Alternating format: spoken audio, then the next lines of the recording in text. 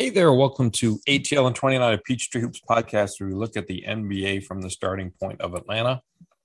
My name is Kevin Chouinard. I'm here with Glenn Willis. We're recording on a Saturday night after the Hawks Game 3 win before Game 4 tomorrow in State Farm Arena.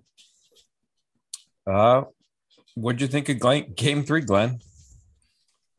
Fun game with a satisfying outcome for Hawks fans, of course. I thought it was interesting. Things looked rough at two different points at least for the Hawks, and they managed to kind of dig their way out and make the game competitive again. And that kind of path back to a win, makes me feel like maybe there is some reason to hope they can push this series, a little deeper than that was looking ahead of this game. They could kind of work through adversity, fight back, and control the game on their home court. So from that viewpoint, I think it was an impressive win, obviously a critical one. There were a lot of things they did differently. I felt like in this game, I put some of that out on Twitter, but we could kind of get into that here in a bit. But just overall, an impressive performance around being down 14, 9 minutes left, an 8 seed against the 1 seed, already down 2-0. I mean, that's not a lot of 8 seeds come back and win that game from that kind of statistical standpoint, that probability standpoint. So that was impressive to me. So did the Hawks relocate Trey some? They did. They had him on the sides more.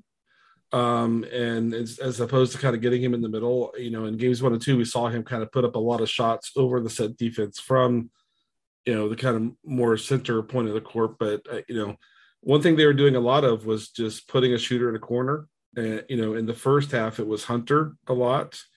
And having Trey kind of drive right at that corner, which really is driving at the defender that's on that shooter in the corner and making the help defender.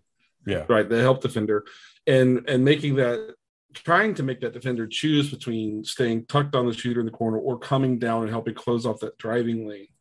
And that was something they went to over and over and over. Mixed results in the first half. Miami loves to put Kyle Lowry in that spot. And he's one of the best in the league, in my view, kind of gapping that situation. And they really couldn't do a lot with him.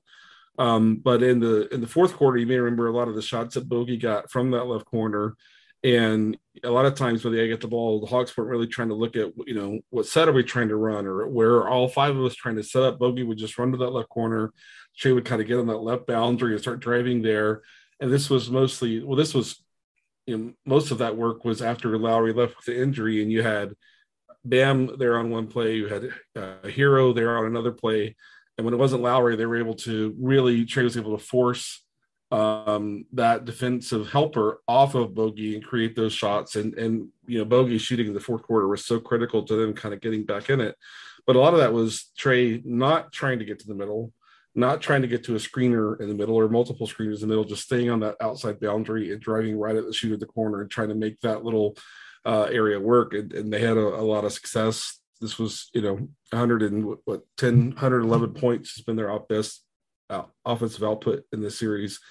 And that was a lot of the adjustment that I saw that worked well for them. When the Hawks do that, if you give the Heat 48 hours to say, okay, the Hawks are doing this now, it's different. What comes next? What do you suspect the Heat might use to do that? Because that's like, your NBA maxim for what you're supposed to do on defense is not help from the strong side corner. But of course, the Heat clearly want to help on Trey. They want to show as many bodies on him as possible. And the Hawks are kind of forcing their hand in that regard. If you game plan for it and you have that sort of whatever that game plan is in your pocket, what would you do to try to counteract that? Well, if I'm Miami, you mean? Yeah. Well, sorry. It's okay. No, it's fine. I'm a little fuzzy. Yeah, I mean, for me, it's about getting my defense set. It's about getting back in transition, matching up the way I want to match up. Because if the Hawks can kind of find those opportunities to push the pace and not let Miami get matched up man on man in the way that they are designed to get matched up, but have to kind of scramble and get matched up in whatever way they can because you're pushing the ball up the court. So on the Miami side, you're wanting to prioritize hustling back and getting matched up in an optimal way. That's how you avoid Hero being that guy that Trey is driving at, tucked in the corner there, one of their lesser defenders, or Duncan Robinson or Max Strus, or, even, Bam is not super accustomed to kind of being in that spot. Kind of the famous big man who's been doing that this year has been the Celtics using Robert Williams to be the guy they'd start on that guy in the corner and bring him in as a helper and things like that. But from a Miami standpoint, it really is, them executing to their principles and their fundamentals. It really does. They do need to get their guys set because of the kind of the deficient defensive players as they play. Hero, Strus, Robinson being, most of that. Everyone else is at least above average, and they have a couple of all defense level defenders kind of mixed in there. So it really is Bogey, or when it's not Bogey, it's going to be Herter as the second guy you'd like to have doing that. Hunter was doing some of it, sprinting to that corner, Trey pushing the ball up the side and trying to catch them with one of their lesser defenders in that area and taking advantage of that. So it really is about, can the Hawks get there before they get set? On the other side is can Miami get back and get set in the way that they want, so they have themselves optimized in terms of which defender is where and how they're getting lined up. So it's kind of about pace, effort, switching into the floor quickly. And I think that's one of the areas where game 4 will be won or lost, depending on which team kind of can kind of do that. So I don't know that there's anything kind of magical about trying to funnel Trey back to the middle. Really there, because they want to keep Trey out of the middle. That's why they're loading 3 bodies in the middle all the time whenever Trey has the ball in the middle. So I think that they're likely going to be fine to see him kind of get in that area. They just want one of their better defenders on him, and then one of their better defenders on that strong side corner, because you're right, in the NBA, a general principle is we don't help out of the strong side corner, but that doesn't mean that better defenders like Lowry and other guys like that, they'll stunt, like they're going to come at Trey, and the goal is like, why do they do that? Well, the goal is to make Trey stop, which helps the guy in front of Trey because it stops his momentum and allows that defender, right? So that's what a stunt can do. It's a dig, right? If there's a dig, you're trying to catch him as he's coming into your area. The dig is designed to make him pick the ball up at 12 feet instead of 8 or 7 feet, right? Which gives your shot blocker more time there. So if Trey kind of gets out there, and then they can use that stunt, or they can use that dig, and they can help the guy stay in front of Trey, but have a trustworthy defender who can navigate zoning that space and get back to the shooter.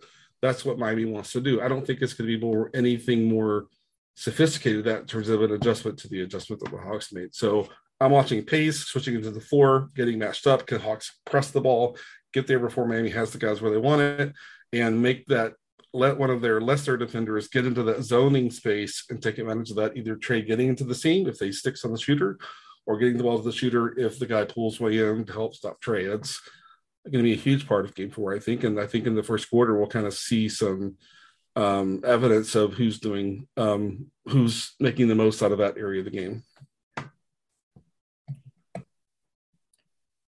I'm trying to get all the pieces of the logic in my head right, because I'm going to start from a weird starting point here, but see if I can make something coherent out of this. Last season, when the Hawks were playing the Knicks in the playoffs, it struck me that one of the things that the Hawks could live with was Reggie Bullock trying to make a play off the dribble. Like, of all the things that the Knicks could do, the Hawks really didn't give a flying wit about that. Like, you want that, have at it. Sort of like the Bam 15-footers. You want that, have at it. Yep.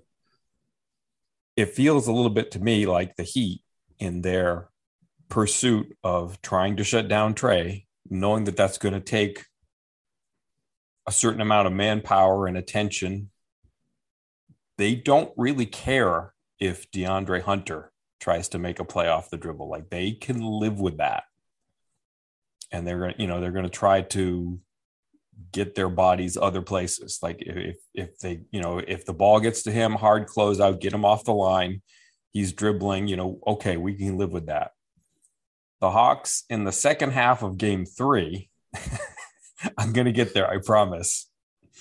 There's so much like yin and yang, just back and forth. Yep. But like in game 3, it felt to me like, okay, what do we need to thrive here? What do we need to make this work for us? And in putting Bogdanovic and Wright out there, DeLon Wright, they get more ball handling. They get more guys who can make a play on the move. In addition to some defense, like they were pretty good defenders. But, and this is, the whole yin and yang thing, when they put that lineup out there with Okongwu, you got 4 guards, Okongwu, they did a lot of things well. The one thing that they didn't do well is they didn't clean the glass very well. It's not a great rebounding lineup. And so, when we talk about this Trae attacking the seams from the sides, to get that pace in transition, to get things going like that, they're going to need enough defensive rebounds out of that lineup to make it happen. Sorry, it's like a 5-step process, and it's like too late at night for me to get there. But all right, does that make sense? It makes perfect sense. So one part is I do think the Heat want Hunter kind of dribbling the ball into tight space, right? And they had success turning him over in game 3. And Hawks fans will, if you just go by what's on Twitter, there's a ton of frustration with his ball handling. And it's been a challenge for him, this year. And a veteran team that knows how to kind of work together is going to threaten his level of ball handling in tight space. So I think you're exactly right. The Heat are going to continue trying to make that happen. What the Hawks want to do, I think, to keep him in a safer spot, we don't know if Lowry is going to play game 4, right? I'm going to guess he's more likely to not play than play, but we'll see. In the third quarter of game 3, the Hawks were going at Lowry on the block, which is kind of a strange thing because you and I talked about how good he is for a guy his size, fighting down there and not letting you catch the ball where you want to catch the ball. And he gets away with a lot of contact and physicality. You and I talked about a lot about how smaller guys get more leeway there, and he knows that. He takes advantage of that. But in the third quarter, they were going right at him down there. JC had a couple of touches down there. Hunter had a few touches down there. And what the Hawks want to do is kind of keep Hunter closer to the baseline, let him work one-on-one, use his face-up skills, which are still pretty reliable. Yep. Or depending on the spacing, they put him in the corner and just let him shoot the 3-point shot. He scored 17 points last night. So he had from a scoring perspective, he helped with enough of the production to kind of get them to 111 and help them get that win. What Miami's going to do is to make DeAndre feels like he's not going to get anywhere on the baseline, or he needs to come out of that corner and push him closer to the elbow, towards the free throw line extended. And that's where a second defender, maybe even a third defender, shows up. So the Hawks are going to try to give him the ball, enter the ball to him close to the baseline as possible, or put him in the weak side corner and rotate the ball to him with space to put up that shot. I think the Heat are winning when they can make him drive towards the paint from the corner, or even drive from the paint towards from more the 3-point break, where the Hawks will sometimes run. That's where the Hawks will set him up in that slot pick and roll, depending on which defenders are on there. But I think that's another thing to watch is when he's dribbling into tight space, the Heat are winning. When they can keep him on the baseline and let him use that face-up, package that he has, the Hawks are getting more of what they want, and especially when the Heat are playing a smaller lineup. Then they have to work through JC and Hunter. That's really perhaps Gallo too, but Gallo hasn't had the kind of best track record so far there. But yeah, I mean that's a huge part for Hunter. They need him defensively, but he played 32 minutes in game 3, no rebounds, no assists, several turnovers, and that's why they closed without him until they got into the timeout situation at the very end of the game and could put offensive and defensive lineup specifically on the court. So if that's how it's like Bogey, I think had 4 rebounds in the fourth quarter, which and every one of them were I mean, they won by 1 point. They needed every one of those, right? He got the one on the game winner. Yeah, I mean, it bounced right to him, but I mean, he got that one. Right, but he's showing up there. He's coming down there to help out. And when you watch the Hawks, like part of this is probably they're getting tired or they're feeling stressed or whatever. But you could tell when they're rebounding the right way as a team, there are 4 rebounders down there, and they're kind of setting up in a box, if you will, right? Kind of a box formation to collect that. When they have 4 down there, I think they're going to be fine, even if it's a Kongwu at the 5 and either Segala with the 4 or Hunter at the 4. The 4 guys have to show up. If they don't get 4 down there, because they've had to like X out on the perimeter. Now you have 2 defenders way out, because you've had to close out on 2 different shooters. That leaves you 3. And it's hard for that 4th one to get back. So, a lot of it is kind of keeping the ball in front of you, not chasing the ball, rotating on the perimeter where you have 2 or 3 guys, running out at potential shooters, and staying constructed in a way that 4 guys can get there. It's kind of wild to me that in the fourth quarter, game 3, the Heat, I think 25 points in the fourth quarter. I think if I'm going from memory, 13 were on second chance points, more than half of them. So that almost cost them the game as well. Right. Like in the fourth quarter, Okongwu, you put it on Twitter, Okongwu played like the last 13 plus minutes. 15 and 20, I think. There you go. Right. And Wright had more than the 12 minutes. Even more. Yeah. Right. And Miami was 2 for 6 at the rim in the fourth quarter, and Okongwu was really impactful and really good and really solid there.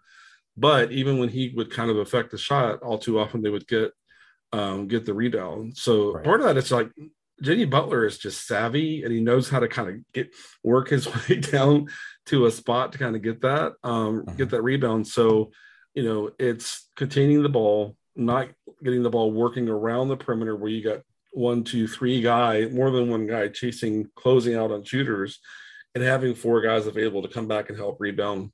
I think critical. I think it's a great call out.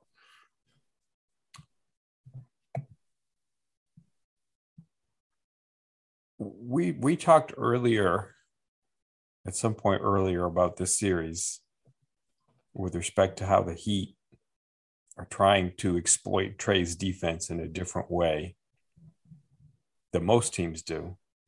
With a lot of teams, they're trying to make him sort of the low weak side helper, where he's not really going to be able to get up and challenge stuff at the rim. And, it's hard for you, he's really just not of the size or capability that he really gets a whole lot of good bumps or anything down there.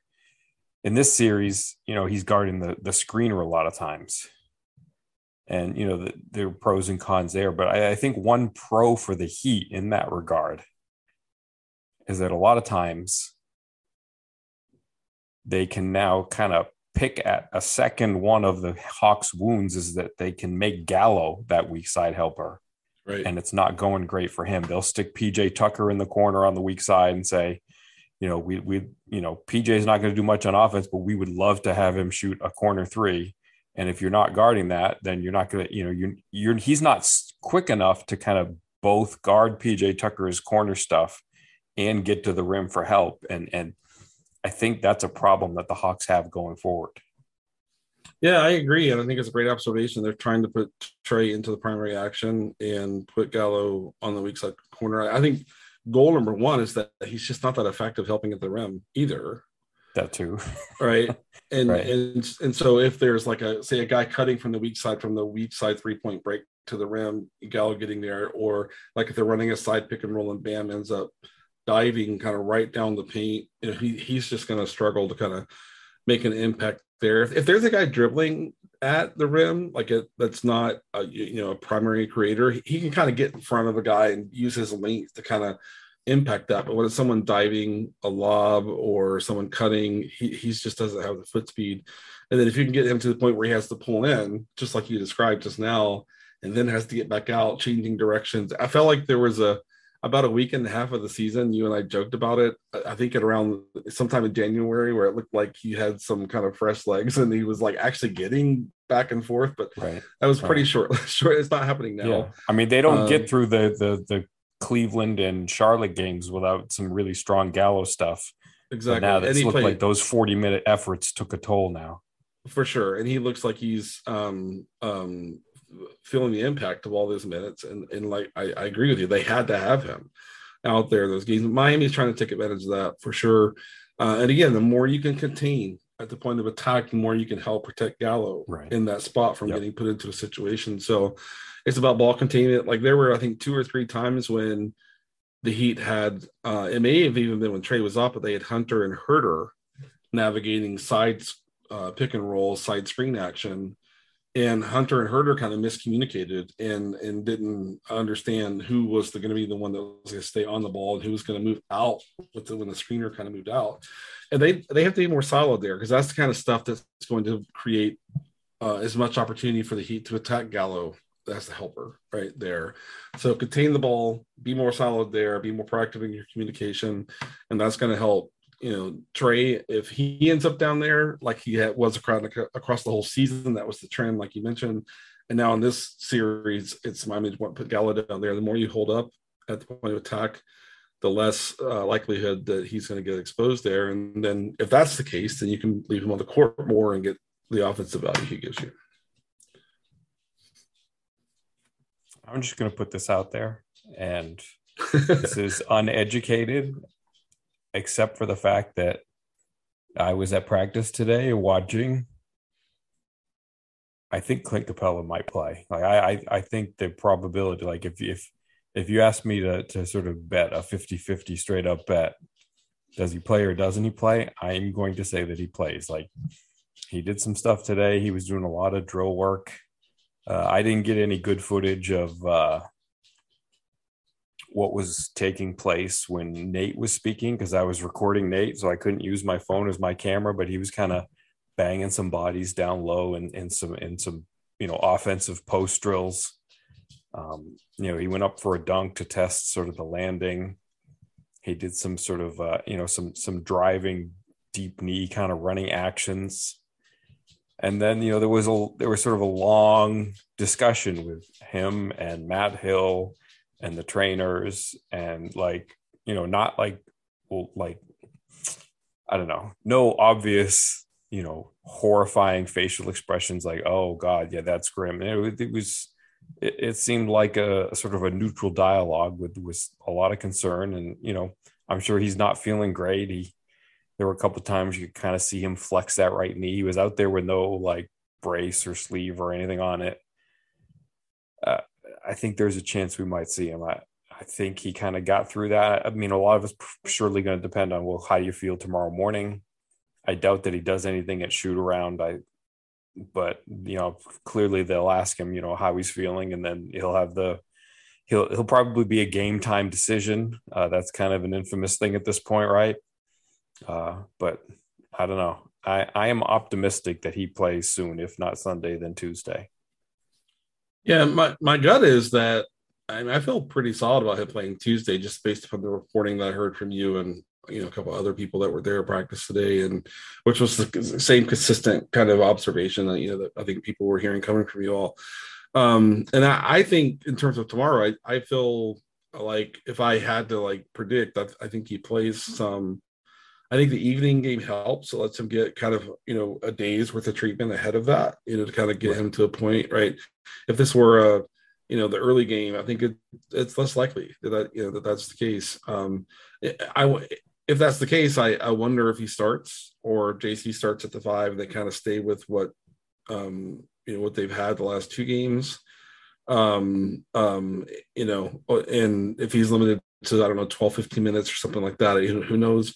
But it might be one of those things where he gives you some time in the first half just to help JC and Okongwu have as many minutes for the second half as they can have, and fouls, as well, is the thing. So it might just be kind of competentness there. Or if you throw him out there in the first half and say you play him 8 minutes or whatever in the first half, and he's just feeling good, and he's helping Trey offensively generate a little bit more at the rim, as he does and as he can do, and stuff, that maybe you roll him back out in the second half. But it might be one of those things where hey, we're going to give him some run in the first half.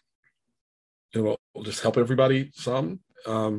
And then depending on how it goes, we'll either not play him in the second half. It was kind of rough and choppy and wasn't much rhythm, or we can get him back out there and kind of give him some run and then play it by ear in terms of who closes. But it would be huge. I mean, it would be, I think, absolutely huge to be able to have him for those minutes, especially because in the rebounding category, which we talked about a few minutes ago, just to be able to put him on, like, even if, like in those 2 defensive possessions they had in the game last night, then, if he's out there to help you rebound, you just feel a whole lot better, about being able to end a possession with a defensive rebound. So I'd be excited to see it.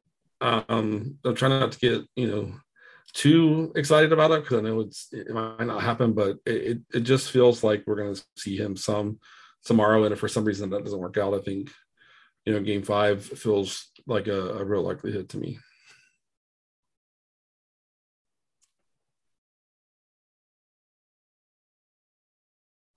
Sort of torn between asking you if there's anything else you want to talk about, or kind of directing it. Like, I kind of want to ask you, like, what are all the nice little things, all those fine details that you saw on that game-winning floater, like from the rebound to the actual basket? What are like all the, because it felt like the Hawks did a lot of things right there beyond just Trey. Like that, like for me, for starters, like Bogey didn't do anything special to get that rebound. Like, it caromed hard off the rim right to him. Right. But like, he was like giving Trey sort of the underhand handoff, like the second it got to him. Like, it was one motion, rebound, handoff, go. So like for me, that was like step one of getting things done right. Yeah, and yeah, it wasn't a special rebound. It was a rebound that found him. But I just remind listeners, Bogey is so experienced in international play, and Bogey just knowing, I'm going to get the ball right to our guy, right, and no question about it, it's going to go straight to him. Delon even talked about what he did in post game briefly. He mentioned, I got to get to the corner, right? So Delon worked to that right corner. Bogey found himself initially on the same side of the court as Delon, and Bogey, which was the key to the whole play in my mind, was, apart from having Trey, who has a great floater game, right, was Bogey realizing, I'm on the same side as Delon. Delon's ahead of me. Delon's going to the right corner, and Bogey cut in front of Trey and went, right to left, all the way to the left wing, and was ready to work all the way to the left corner as the ball got deeper if he needed to. And if you kind of use a parallel, like in football, sometimes a team will run a receiver through an area just to kind of soften that area up, and then bring a second receiver through there to create an opportunity to get the ball there. In my mind, it kind of worked that way. Bogey cut all the way across from right to left. Yep. And everybody on the Heat, as they were trying to get kind of matched up, and you'll see defensive teams pointing and communicating, like, you got the ball, I've got this, you'll see all of that. And it took them, I don't even think it was a full second. I think it might have been like about a half a second of, oh, this guy's cutting across. So, and I think it was Vincent that was pointing for Butler to account for Bogey. Mm-hmm. On what would be the left offensive side, and that opened up that space. Vincent was accounting for, I think, I guess the other guy on the court would have been, I guess I can't remember who was on the court then, but maybe Hunter. Yeah, but Vincent was counting for someone. But Vincent was the one doing the primary communication around. Herter was on the court. I'm sorry, I thought we were talking about who he had on. Yeah, the Hawks had Herter on. He kind of lagged behind the play. Yeah, right. But I mean, the veterans, Delon getting the right corner, Bogey cutting through, getting the left corner, softening up the middle, and Butler was occupied by Bogey just long enough that Trey got like an extra step. Maybe it wasn't even a full step; it was like 3/4 of a step, and Butler just couldn't quite kind of get there to impact Trey's runner. He eventually got in front of Trey, but Trey was already well into, getting into his floater, and Butler was just trying to kind of distract him. And I think Trey hit Butler in a non-foul kind of contact, kind of at that point and such. But yeah, I mean, it was Delon and Bogey knowing exactly what to do to create space for Trey, and then Trey just doing what he does and driving right at the middle of the floor and getting to his patented floater, but it was, I mean, it was quick. But if those are two young wings or a young guard, a young wing that are out there that even for like a second and a half need a little processing time to figure out where should I go, what should I do? The fact that it was Delon and Bogey, exactly what you want for the Hawks in that situation. And I was glad that it was obvious that no one on the coaching staff and no one on the floor was thinking about a timeout. They're like, let's go, And I thought, I think Nate talked about it afterward. I don't want Spo to be able to get his defense set. I don't want Miami to get their defense set. That was also big.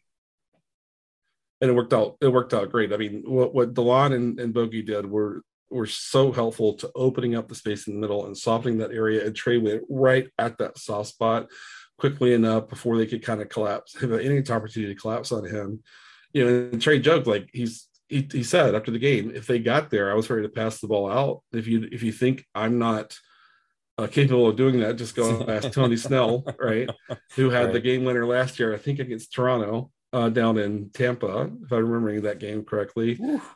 But Delon in the right corner or Bogey on the left wing, I think Trey would have made that pass had Vincent got there, had Butler got there. But the timing of Bogey cutting through just softened that middle up perfectly, and Trey went right there and got that floater off as a thing of beauty. But the great question, because there's a lot going on there that I think maybe a more casual fan may not realize, like what Delon was doing, super intentional. What Bogey was doing, super intentional. Trey's recognition of what that gave him to work with and getting right in there.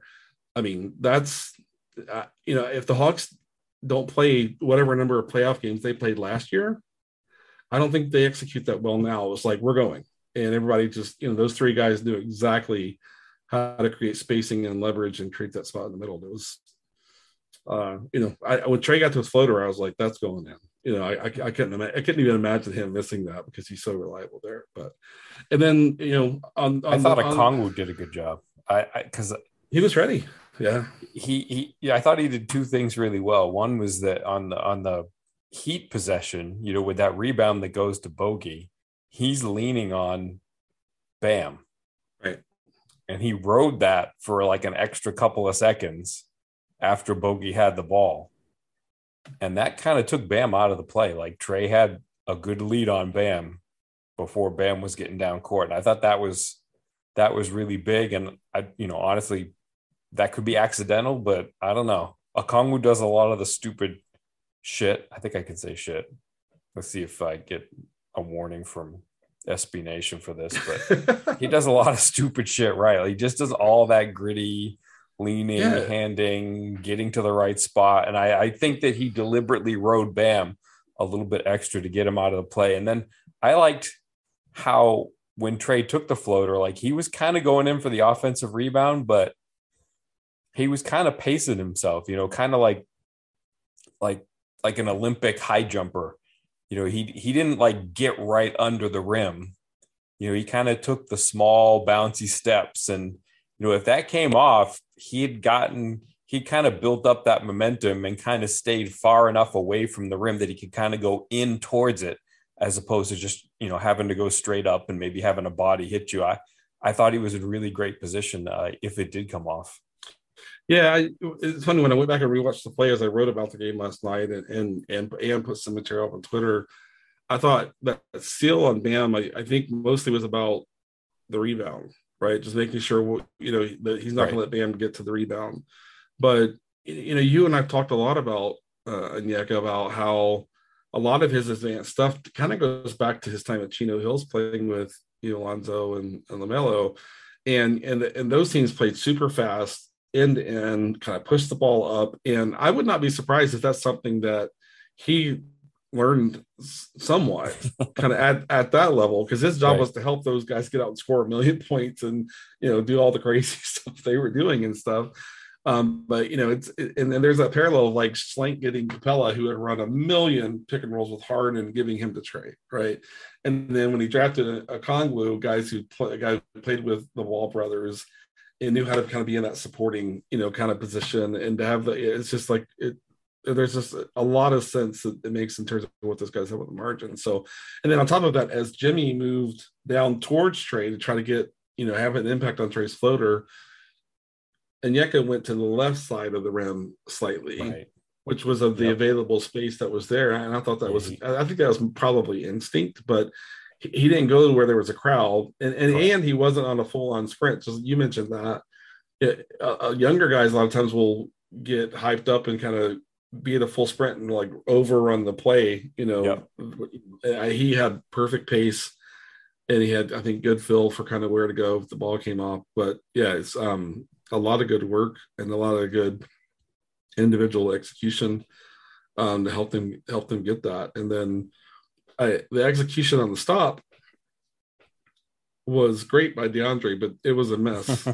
It was a mess otherwise. I don't know if you want to take a couple minutes and talk about that. I didn't even notice it until I saw you post about that. So I that's the one thing about being in the arena is that in the Budenholzer era, the bench was in front of us. Right. Since moved to the other side.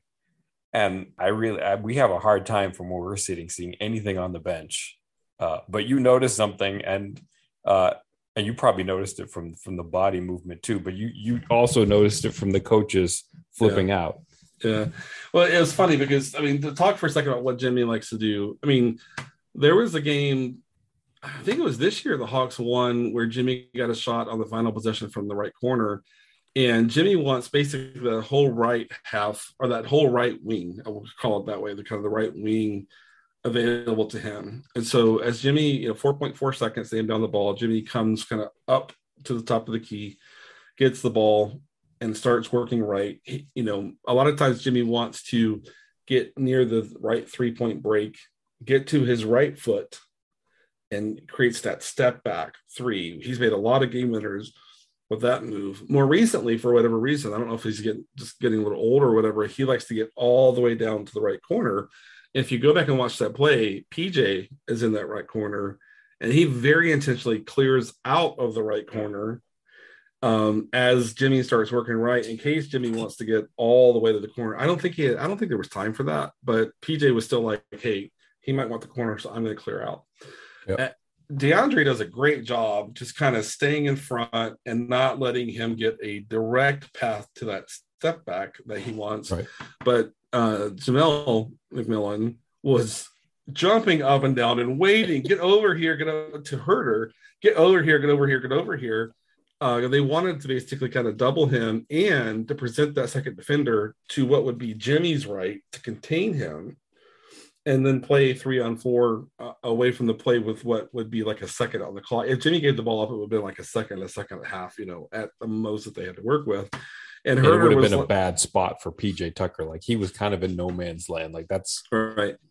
And then taking that body off of him really wasn't a huge penalty, because it would have been a hard pass. They wouldn't have had a lot of time, and he's like 12 feet away on the baseline for a floater. Like, it's not an optimal spot if they went to him. So. Right, but it made a lot of sense. Yeah, but you could tell the design was for Herder or whoever was on, whoever started that right corner, which ended up being Herder, to get out wide of Jimmy, and that just didn't happen at all. And Jamel was losing his mind. And I don't know what Herder saw that made him think like, I don't want to get out there. I don't want to expose that. But as soon as the play was over, Nate was not like celebrating. Nate went straight to and and I'm just looking at body language. But like, what are you doing? I felt like what I was seeing was, why did you not get out wide of Jimmy and help contain that, so that he had to kind of stay closer to the top of the key, or possibly give the ball up with very, very short time left? Thankfully, DeAndre kind of bailed that play out in a sense because of how well he rode Jimmy without fouling. Yep. Which was just a huge defensive play. But it's kind of funny to see, the offensive possession kind of went perfectly, and you can kind of break down what everyone was doing and saying this was perfect. On the defense end of the court, it was Dre. It was Dre kind of saving the fact that Herder didn't get to where he was supposed to be. I'm sure of that based on what I saw. And then, which means that the rest of the guys in the court really didn't matter, but if Herder got out there wide, the other three may have had to kind of zone up the other four, right? But it never got to that because Herder kind of kept it 4-on-4 by not getting out wide of Jimmy. So kind of funny, but I guess in that sense, all's well that ends well. If this series goes in like 6 games or maybe 7 games, you got to assume there's going to be close games again, and Jimmy's going to have the ball in the game and look to get right to that right 3-point break or all the way down the corner. And maybe it'll help that they kind of mess this one up to kind of go back and say, look, we have another shot here. Jimmy's going to want to do what Jimmy wants to do in the game. Get right. Let's get that second defender out there wide of him. And, sometimes having a failure in the mix when you get a narrow win like this can help you, especially in a playoff series, because you're like, we're going to be here again and we're going to get it right next time. I think sometimes that can give you an opportunity to elevate the focus and rehash that and make sure that next time you're very clear on who's doing what. Yeah, I'm pretty sure today's quote unquote practice was mostly film work and some shooting and some testing of healthy bodies, or to see if they're healthy, I guess that is. But I bet that play came up. I would guess so. Yeah. Have we missed anything? I don't think so. Again, what I'm watching Sunday is using that corner the way that they did. Can the Hawks get back before the Heat gets set? Can the Heat get set? It helps them. To your point, can the Hawks get 4 rebounders back, right? Back at helping contain the ball and not having to chase multiple shooters in the perimeter. Those are the big areas. If Capella plays, how does that impact the rotation, the starting lineup, et cetera? How do they kind of work that out? Those are the big things that I'm watching. But if Lowry can't play, the one last thing is you're going to get more of Herro plus Strus or Herro plus Robinson, or what, you're going to get maybe 3 of their deficient defenders in the court at the same time, which both tries to stay away from.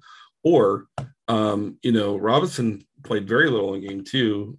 He might get back to more Martin and Vincent, but right. because the Hawks were avoiding drawing Bam out on Trey, it was PJ that they put on Trey. And I think they played Robinson more in this game because they wanted a bigger defender, since they were using their power forward essentially on Trey. So it's super interesting to see. It's like, are we seeing Martin minutes or Vincent minutes or some of both? If so, Miami's playing a little smaller there. And can DeAndre get more face-up opportunities when those guys are on the court? Or if Lowry's not playing, is it a whole lot of PJ plus Duncan, which is a bigger lineup? And can the Hawks kind of use that to push that pace and get that corner seam, kind of set up?